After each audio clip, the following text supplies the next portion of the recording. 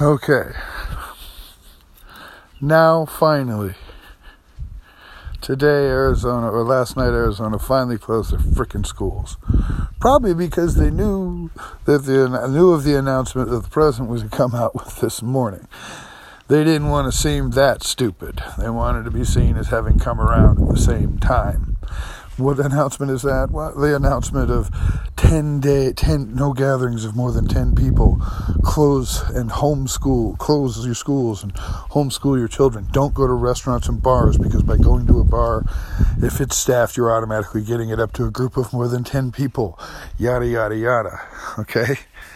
That came out this morning. So, of course, Doug Ducey, probably having gotten a heads up yesterday that something else was coming down the pike, finally closed the fucking schools here. All right.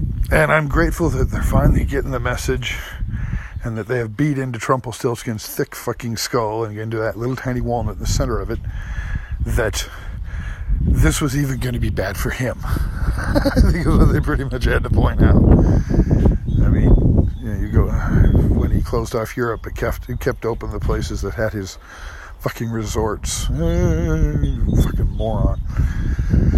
But the point is, this guy has finally come out and said 10 days. Okay? But what's irking me here is they're still a month behind the fucking, behind the current day news. They're still not fucking getting it. They're finally scared enough by what's just recently happened in Italy. And their quote is, "We've got to do something unless we want to be Italy."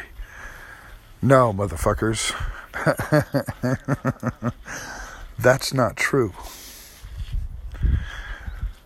That's not true. No.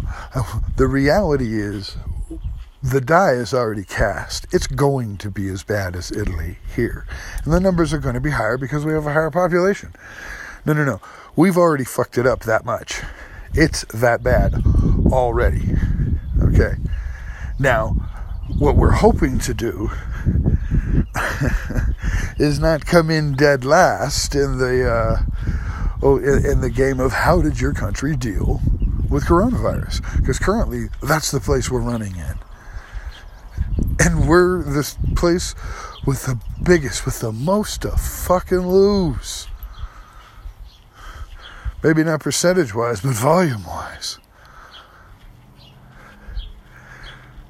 But no.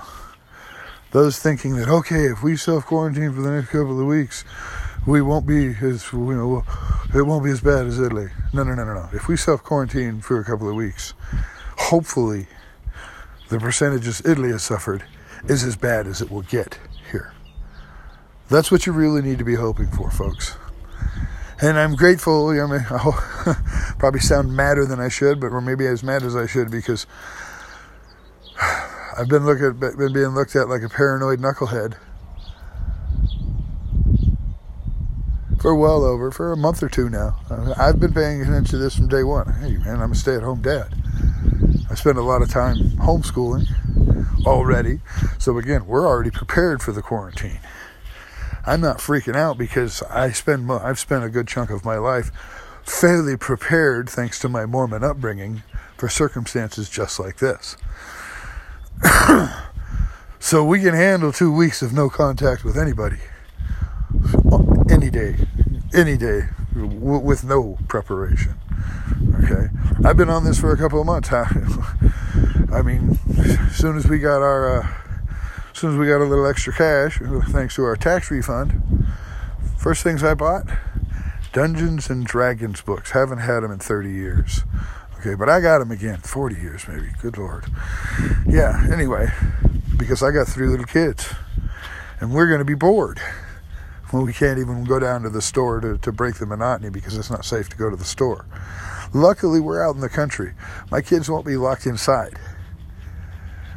Yeah, there's a park behind our house. If nobody else is playing in it, we can go play on the park, There's a whole bunch of desert behind us. So we can go out, we can get outside and not have human contact. So we're lucky in that respect. Being stuck in this piss pot where we live, it's Nothing's all bad, and given the circumstances, this is as safe a place as any.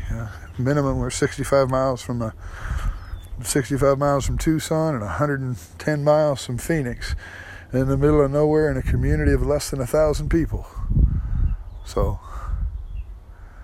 we're technically already quarantined, and as far as we know, nobody in our community has it. There are people in our county with it, but nobody in our community has it yet. No, that's a pot-smoking cough. Cut it out. But these, I bought the D&D books because I knew there was going to be, we were going to have some time where we had to kill, where we couldn't go do anything. And if things got really bad, some of that time might actually be where there's no power. As long as there's still power, though, I also finally broke down and bought my kids a decent retro video game system. It's all the games built into it, kind of blah, blah, blah. But we got 10,000 games built into this thing. No cassettes required. Built into an old PlayStation model. It's a retro thing. But we have 10,000 games loaded on. And so, as long as we've got power, we've got that. And when the power goes off, if the power goes off, it shouldn't get that bad. But if it does, we've got D&D, we've got solar panels for the necessities, we've got gasoline for the engine if we have to go anywhere. And also can use the engine to power or charge things as long as we've still got fuel. Luckily enough, my wife works at the gas station. If we odds are we're going to get a piece of the last 20 gallons if it gets that bad and there's only 20 gallons left in town. My wife's going to make sure we get some of it. So, yeah, we're over-prepared. It's frustrating that when everybody decided to get started preparing, they decided toilet paper was what they needed. Good Lord. Toilet paper. You didn't think you wanted to bone up on decongestants or ways you can treat yourself at home for disease? Because perhaps your mild case could be deadly if you don't treat it. But if you can't get into a hospital, it's deadly unless you've got the materials at home to treat it yourself, i.e. decongestants, inhalers, things such as that. Maybe get grandma's old oxygen set out of storage and have it at the house. That kind of preparedness. No, they went out and bought fucking toilet paper. So, but I guess the point I really want to make is we are not going to save ourselves from Italy-like numbers. But if we don't get on it right now, regardless of what dumb shit Trump does at the top of the fucking pile, if we all don't collectively do it now, we're going to be substantially worse than Italy. And that's a disruption that, let's just say, given our lowered status in the world and how we don't really have a lot of allies left, this would be a bad time for the United States to economically and socially stumble. At least for the United States as it is today. And that if there is some sort of stumble because we don't get on top of this, and this virus really does actually cause some sustainable disruption and disconnection in this country,